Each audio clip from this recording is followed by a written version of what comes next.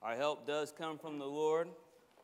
Praying that He would help us this morning as we read His Word to understand it right and properly and to apply it to our lives powerfully. I'm glad that you're here. I love being with the Heritage family on Sunday mornings. I'm a little biased, but I think it's pretty good family. The title of this series that we're in right now is called The Church on Mission. We're walking through the book of Acts, taking big certain passages. We're not doing every single word of the book of Acts, but January, February, and March, hopefully you will know the book of Acts much better. And we've called it The Church on Mission because that's pretty much what it is. It's a pretty detailed account of that first church after Jesus was killed, rose from dead, and ascended back to heaven. That first church going on mission to share that gospel message with those around them and change the world. Pretty incredible church to be a part of. And we are praying that Heritage Community Church would be a church on mission. And so the title today is The Church on Mission Brings the Gospel into the Home.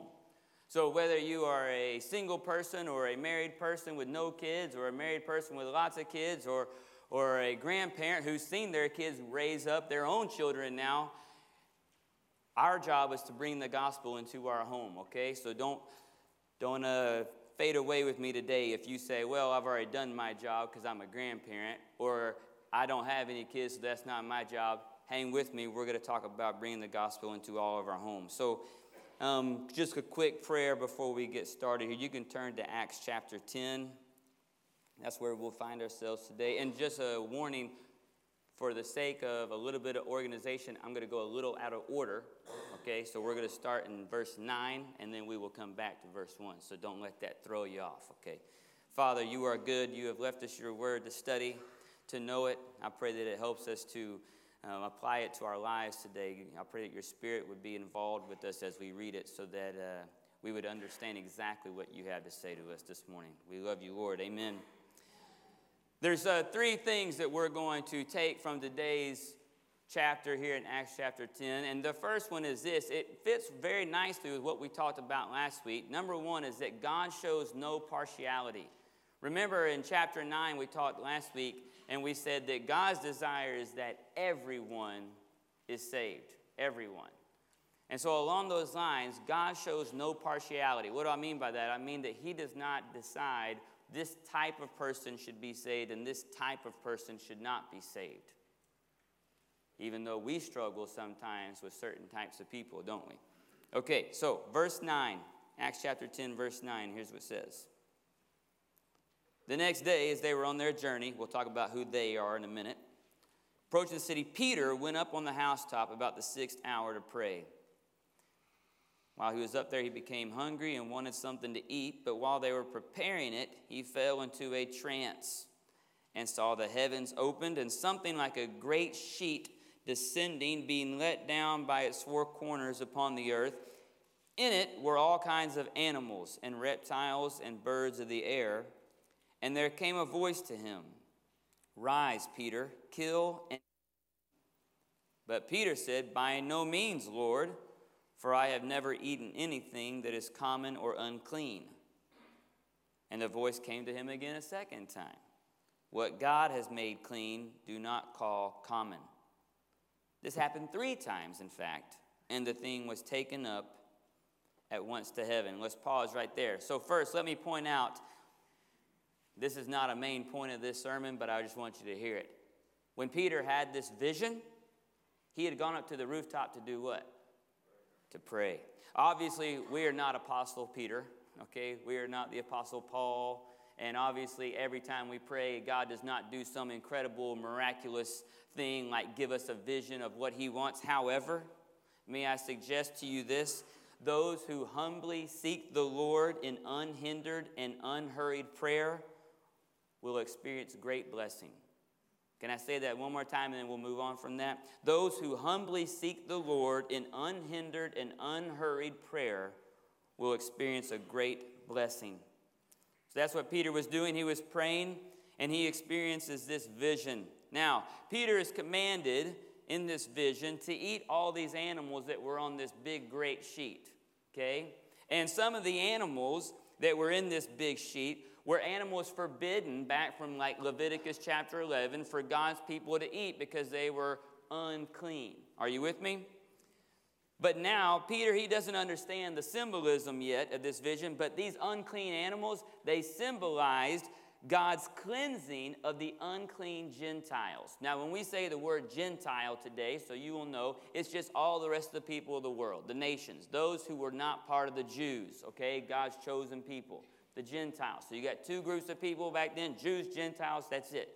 I know today we break up people by all kinds of categories, but for our passage today, Jews and Gentiles. And God was about to do something magnificent because he was going to take something that had been unclean and make it clean. Peter refuses to obey this command 3 times, by the way. He has a history of 3-time rejection followed by affirmation. You see, food restrictions were a kind of a big deal. You might say, well, it sounds a little bit silly, eat the pork, whatever. But these food restrictions had isolated the Jews from the rest of the world for a very long time, okay?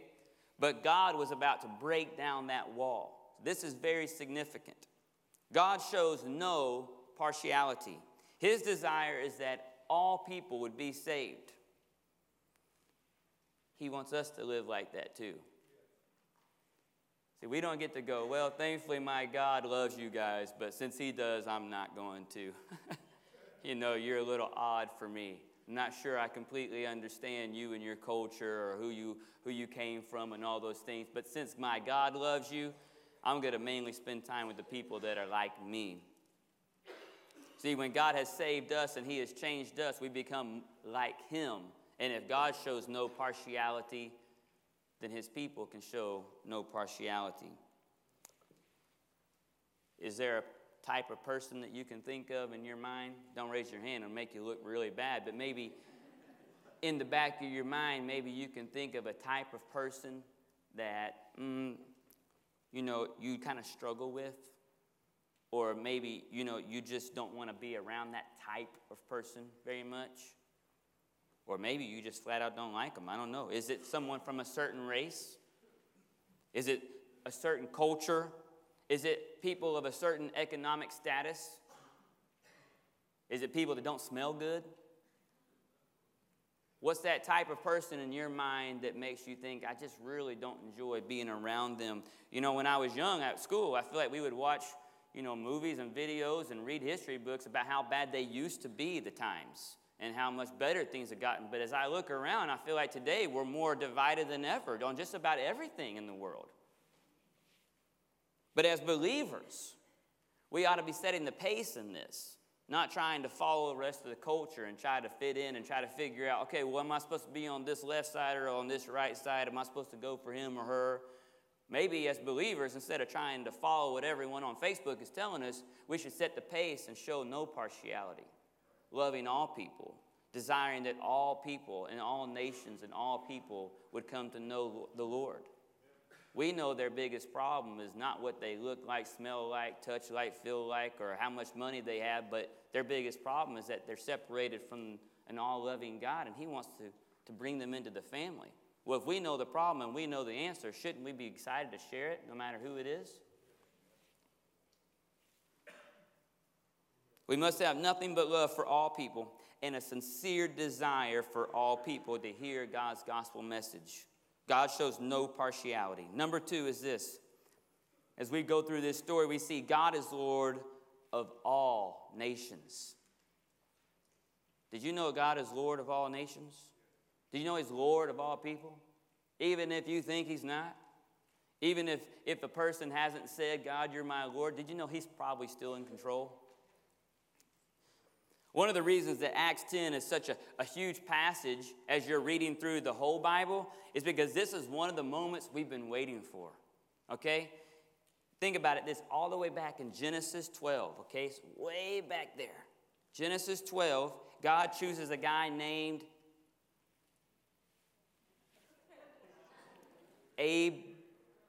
Abraham, okay?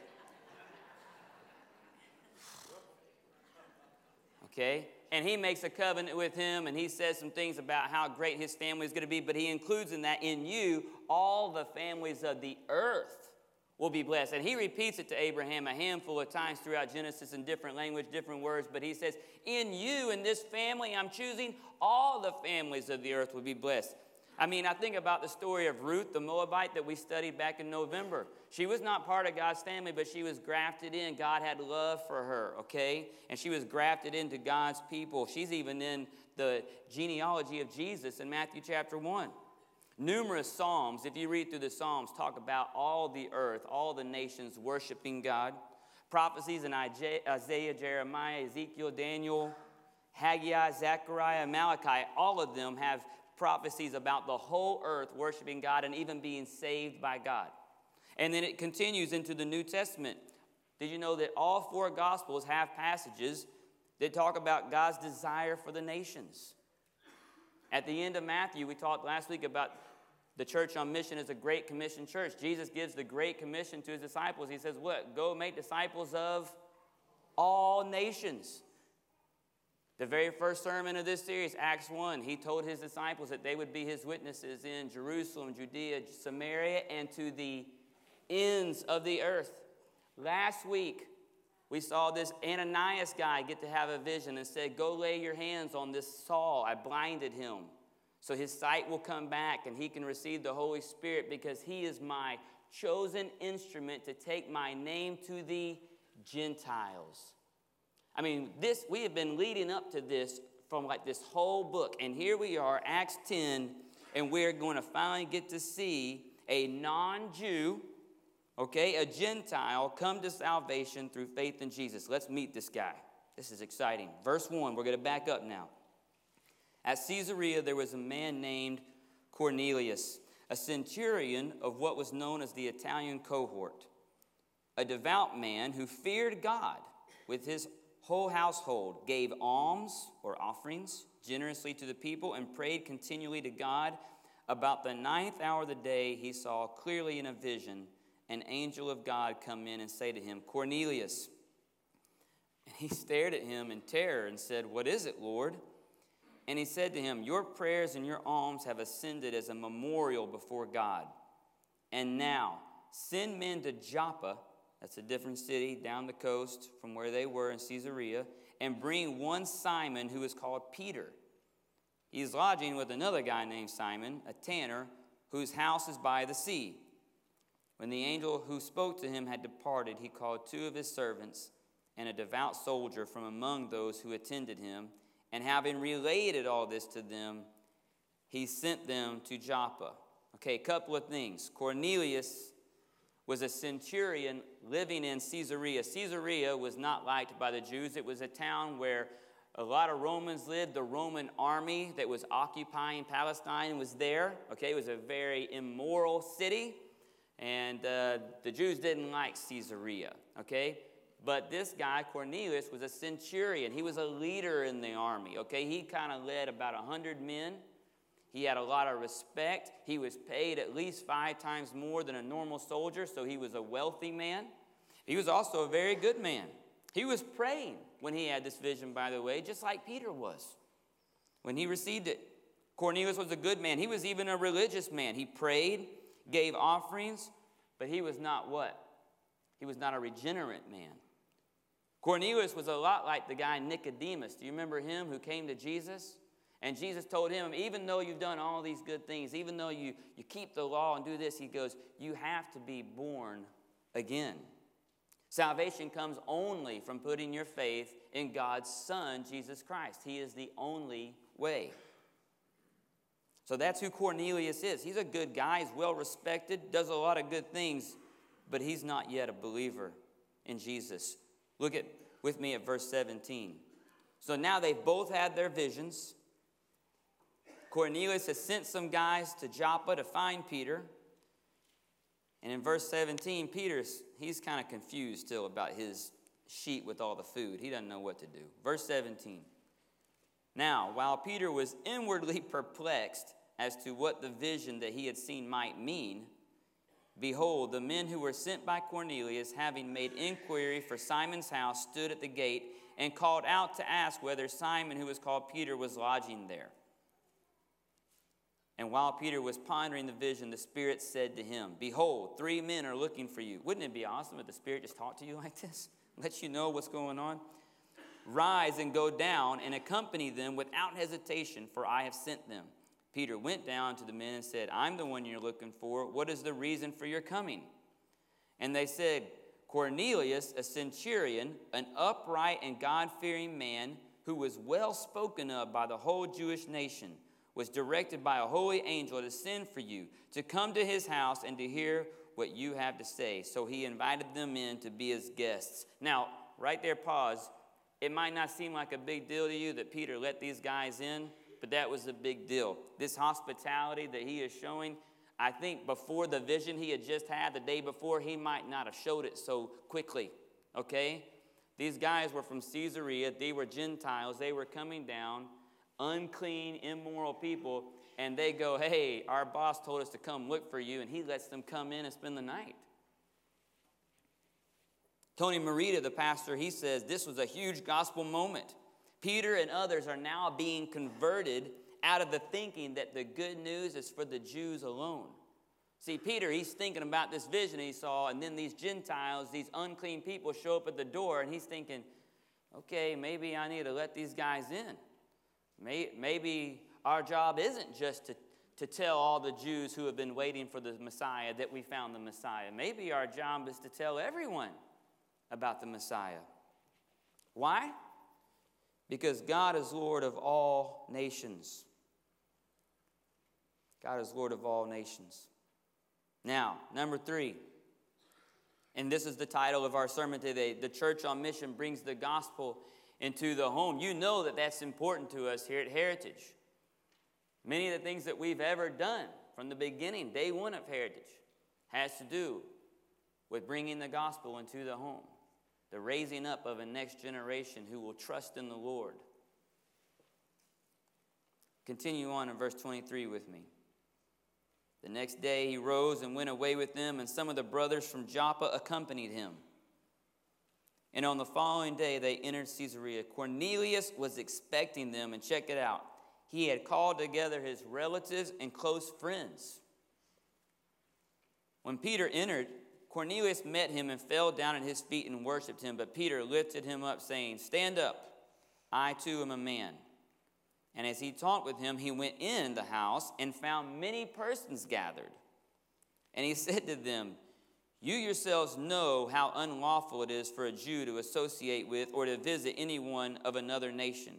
But God has shown me that I should not call any person common or unclean. So when I was sent for, I came without objection. I asked then why you sent for me. Peter, he's a little taken back by how many people are in the house. First of all, he feels awkward and a little uncomfortable because to this point, he never would have shown up at someone else's home like this with their whole family, he being a Jew and them being Gentiles, okay? But God is doing something. Verse 30, Cornelius said, well, 4 days ago about this hour, I was praying in my house at the 9th hour, and behold, a man stood before me in bright clothing and said, Cornelius, your prayer has been heard, and your alms have been remembered before God. Send therefore to Joppa, ask for Simon, who's called Peter. He's lodging at the house of Simon the tanner by the sea. So I sent for you at once, and you have been kind enough to come. And check out what he says. Now, therefore, we are all here in the presence of God to hear all you have commanded by the Lord. Cornelius has got all of his family, all of his friends. They're sitting in his living room. Now, he's a wealthy man, so maybe his living room was bigger than most. But I picture them, they're like this. iPads ready. You know, they're like, okay, we've heard that you have a message from the Lord to tell us, what is it? They're ready. Peter was taken aback at first, but they're excited. They can't wait to hear what this message of the Lord is. Why do you think that is? We know this is important because in chapter 11, the next page, Peter has to go back and tell the disciples what happened. He has to explain to them how come all of a sudden we got Gentiles coming into the family of God, and he's explaining to the disciples what had happened when he gets back. And look, at chapter 11, verse 13, he's rehashing this for the disciples, and he said, and Cornelius told us how he had seen the angel stand in his house and say, send to Joppa and bring Simon, who's called Peter.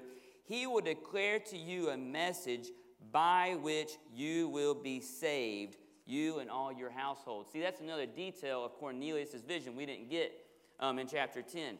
The angel had told Cornelius, the message that Simon Peter will bring you, it's a message by which you and all your household will be saved. That's why Cornelius made sure everyone was there. Because when you know you're about to hear a message that everyone's going to get saved, you get everybody in there. You bring the whole family along, don't you? You don't go, man, I better check it out first. You know, my buddy, he might not be interested in this message that would save his life. No, that's not what you say. So, leaders of the family here today, when you know that the gospel message will save you and all your household, you get the gospel into your household. You don't say, man, I hope my kids get it one day. You don't say, I want them to, learn it on their own. I don't want to push anything on them. If the house is on fire, you don't go, man, I hope the kids can figure out that they should get out of the house. But I don't want to push it on them. If they want to sleep in, Matthew Henry, the theologian, he said, turn your families into little churches. I love that. We think that church happens on Sunday morning. At least if I drag my family along with me, I did my job. No, he says, turn your homes, your houses, into little churches during the week.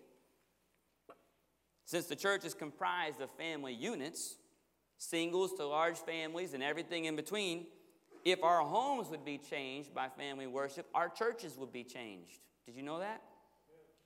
One author said it this way. He said, this must be our true heart's desire, that our children might set their hope in God, and that they would teach their own children in turn. And that they would set their hope on God and teach their children. And on it goes. Amen? That's the heartbeat behind heritage. I think there's a passage of scripture on the wall in the fellowship hall, and there it says Psalm 78:4. We will not hide these truths from our children. We will tell the next generation about the glorious deeds of the Lord, about his power and his mighty wonders. That ought to be the heartbeat in our homes. And if you don't have children in your homes, it ought to be the heartbeat for the other people on your street, in your neighborhood, that we would not hide these truths.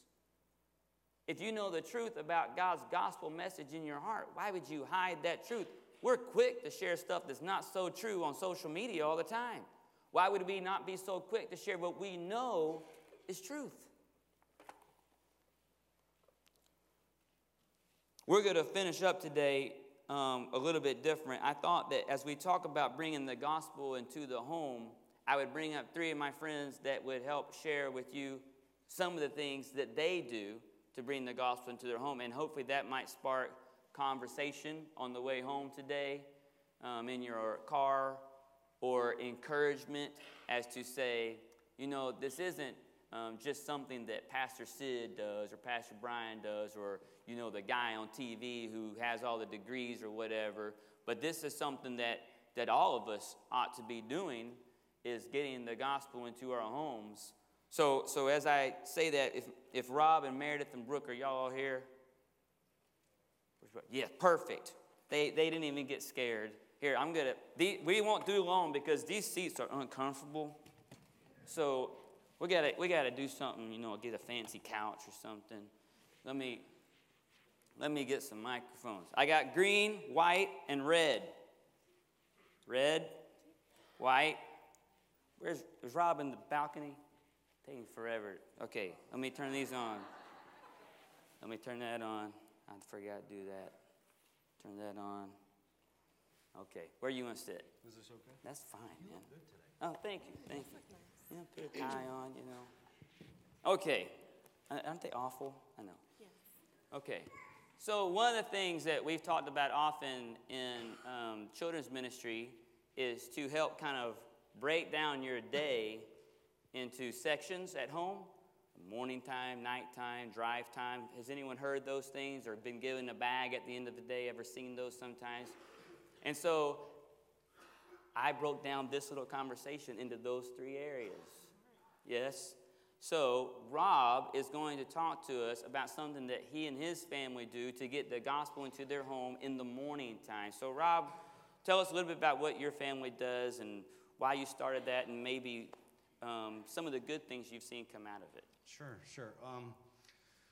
I don't remember how long ago it's been. We've been doing it for a while. Before school, we gather after everybody gets ready, and we read the Bible together. And then we have a prayer time, and some days are really, really good, and some days are we're trying to run out the door, and it's not so good, but we feel it's really important to get that in. And the kids have even come back, and on times where we may miss a day, or just because we're running late or whatever, they circle back around, and they're like, my day wasn't the greatest, and I think it was because we didn't have that time together. So it's really important to us, but I will confess is that like during the summer break, we miss a lot. They get up early, 5:20 my daughter gets up, and one of her friends said, "Why do you get up that early?" And she told him and had an opportunity to say, "Well, we do Bible study in the morning." So she said that to me on the way in today, and I said, "Boy, wouldn't that be a great opportunity to talk with somebody and your friends?" So, and then when Brian had asked me if I would come up and speak, I don't like being on stage. At first the answer was no. I wanted to say no, but he told me how Robert, my son, had shared with them in small group how he reads the Bible every morning with his family. And it kind of struck me right away that I had to be able to say it's nothing special that I do. It's just that it's my family comes together, and it's a sweet time. So Now, how do you guys decide what you read in the morning? well, generally we go through it. We read a chapter a day, and right now we're in the book of Isaiah, and we've been through Proverbs and Psalms, and the kids usually take turns and they'll want to read. Sometimes it's based on what they're studying here in church or small groups. A lot of times they want to just try different things. They've heard a story, so we're seeing a verse. Nice. Yep. So you didn't, get like a doctorate and seminary degree or anything, so you would know No. how to do this. No, No? we start at chapter 1 of the book, and then we go every day. We go until the end of the book. And That's great. It. Yep. I love that. Okay, and so that's what they do at morning time. Of course, you could read the Bible any of the time during the day. Probably not while you're driving. That would be bad, unless the kids can read. But during drive time, Meredith, I know that over the years, we've had lots of conversations about how intentional you have to be as the kids go from you have their attention every night when you lay them to go to bed, to when they're all going to bed at different times, they're all over the place, and that time when you have in their seatbelts and they can't run away because the car's moving, how can you bring the gospel into your family during drive time? Well, you asked me at a really good time because I'm a little bit in grieving because I'm coming to the end of that phase of my life. Abby's married. Caleb drives. I'm rarely in the car with him anymore. Mm-hmm. So it's basically Anna and I. And so those have been some sweet times, but she's now driving too. She has her permit. And before long, Sydney, stop. Before long, she'll be driving. And, no one ever prepared me that when the kids got their license, that would totally change my interaction time with them. I never considered that. I was thinking as they go to college and graduate, I never considered that would be the next huge milestone and that I would have to be way more intentional with conversations after that. So anyway, this was a really good chance for me to talk. So I actually talked to the kids. So I want to go back to when they were in preschool because the conversations change. Preschool, I remember just driving down the road. Most of these will be common sense things, but I'm just going to share from my heart what we did. We'd be looking out the window and they would go, "The cows," and you would say, "Who made the cows?" And they would always say, "God made the cows." And then we'd look at the clouds and then the sun. And then we introduced little preschool songs about the Bible. We used to have this favorite CD called Seeds, and it was all scripture. And they learned lots of scripture verses just by listening to that musical CD over and over again. As they got older, we had a van that had DVDs, and so we'd put in, at that time when there were little Veggie Tales. So insert what's now new to you all, the resources. Veggie Tales and things like that. I remember we took a road trip. And we rented some Christian movies. One of them was called The Secret of Jonathan Sperry. We've actually showed that to the kids here at church, and that was really a life-changing movie for them. We also, Focus on the Family had a series called Adventures in Odyssey at that time, and we had the videos for those, and we would rent the CDs. In fact, Caleb goes, "Oh, I remember those CDs." They didn't like all of them. And he remembered the name of one of them today. I'm like, "You remember that?" So it was good confirmation about those things. So now fast forward to their teenage years. It's very much more situational and kind of debriefing events or application or front-loading things about their day, praying, passing an ambulance, praying for the people in that ambulance, conversations about what God wants to do with your life, going to a Sadie Robertson's conference, and on the way back home, what'd you learn today? What was the most takeaway thing that you had? What does God want you to do with your life? So it's just taking, I guess, every moment. Like, all those conversations aren't planned. Yeah, the movies and the CDs, those were all very planned. But you can also be very intentional without having this major plan. So just being focused and taking advantage of every opportunity for conversation that opens up and just saying, "God, help me to direct them to you." And so that he knows that you're involved in every part of their life. So just for those that still have kids that aren't driving yet, take advantage of the moments, because my drive time opportunities with my two oldest ones are pretty much gone. And I loved every minute of those, but they come to an end at some point. Yeah. Before Brooke shares, I want to tell you, too, as you think about the drive time and intentionality, one little plug is that I know most of our kids these days, they got a device, and one thing you can do if you don't have a DVD player in your car or something like that is you can sign up for Right Now Media for free. Right Now Media is a resource that we pay for as a church so that you can all have access to it. If you don't have access, just go to our church website, heritagecommunity.org, scroll down to the very bottom, and click the button that says, "I want a Right Now Media login" or something. It will send me an email, and I will give you an invitation to sign in. It's just like anything else online. You'll have a username and password.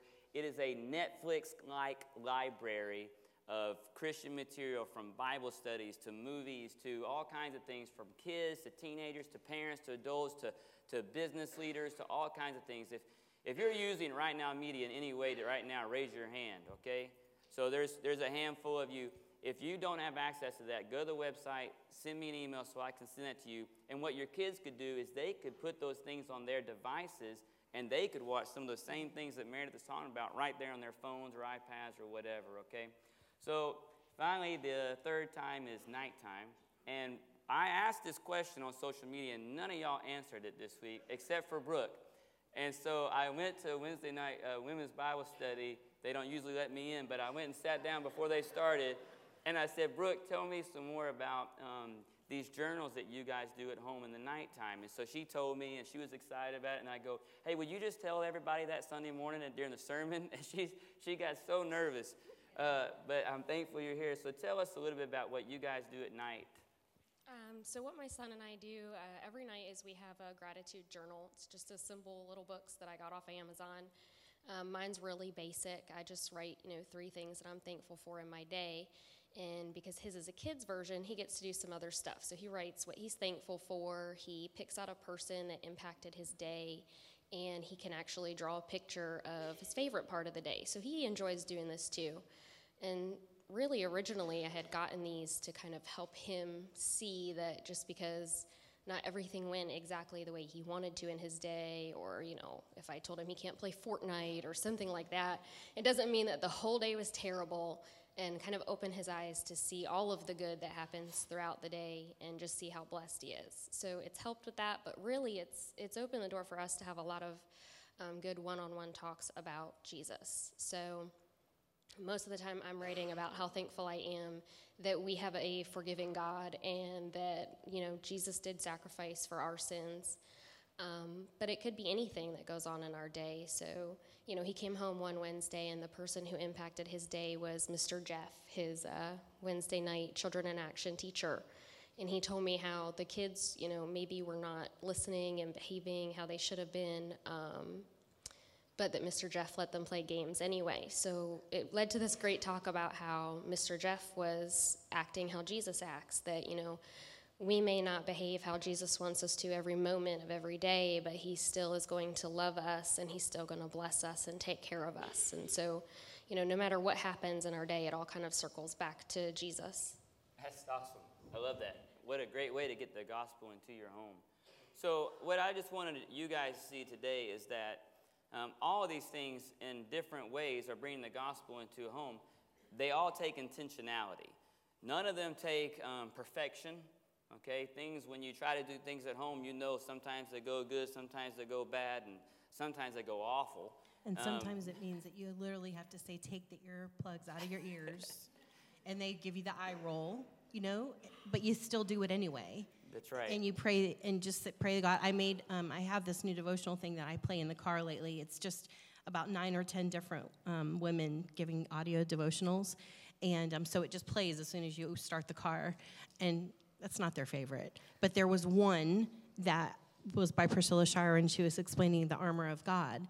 And I said, I know this isn't your favorite thing, but I really want you to listen to this. And they were like, oh. But they really took something away from it, I hope. Yeah. I even made Sid listen to it when he was riding with me. So, but, you have to, sometimes it doesn't go as like, oh, good, we get to do this. Sometimes it's not always like that, but you still do it anyway. That's right. That's right. If you know that the message will change someone's life, then you bring the family along, okay? So I really, really appreciate y'all doing this. Before we leave, I just want to show you 2 more resources. The Right Now Me is one, but if you're thinking at all about trying to figure out how to get the gospel into your home, I got 2 books, okay? This one, I know it's funny because my brother wrote it, but it really is, it really is a good almost workbook, handbook type way to figure out how to get started with getting the gospel into your home. It covers a lot of things. You can find it on Amazon. It's not real expensive, and it's not a real long read. It does have some things, some discussion questions at the end of each chapter and things like that. I would read it with my spouse if I were you, and even bring the kids along. It's going to give you some things to do, like come up with your family mission statement, things like that. Some of our families have done this in the past. It's been really significant. The other one is this. If you say, that book is too long for me, I never read. I even have a littler one. And this is just about family worship. It's by a guy named Donald Whitney. You can also find it on Amazon. It focuses specifically about family worship. So his main 3 things are sing, read, and pray, okay? And there's a lot of quotes in here from church history past about people that thought family worship was crucial in their homes and how beneficial that was to them. I would encourage you to read it. If you were going to spend a year with me in discipleship, this would be one of the books we would read anyways. It won't take you but 30 minutes to probably read the whole little book. But get that, it's a significant reading. I think it will encourage you to at least start somewhere with getting the gospel into your home, okay? Excellent. Thank you all again. I'm going to pray and then we'll be gone, okay? Father, thank you for your word. Thank you for your gospel message that saves us and our families. I pray for encouragement, Father, for courage to be intentional with getting the gospel into our homes, that we would be a church on mission because our homes on mission, and that we would see you working in the lives of people individually to build a church that reflects you and your love for those around us. We love you, Lord. We want to love those, no matter if they're like us, not like us, or whatever. Put us in front of someone this week that we can share your love with, Lord. We love you so much and thank you for all your blessings, especially the cross of Jesus. Amen. Awesome. Thank you all.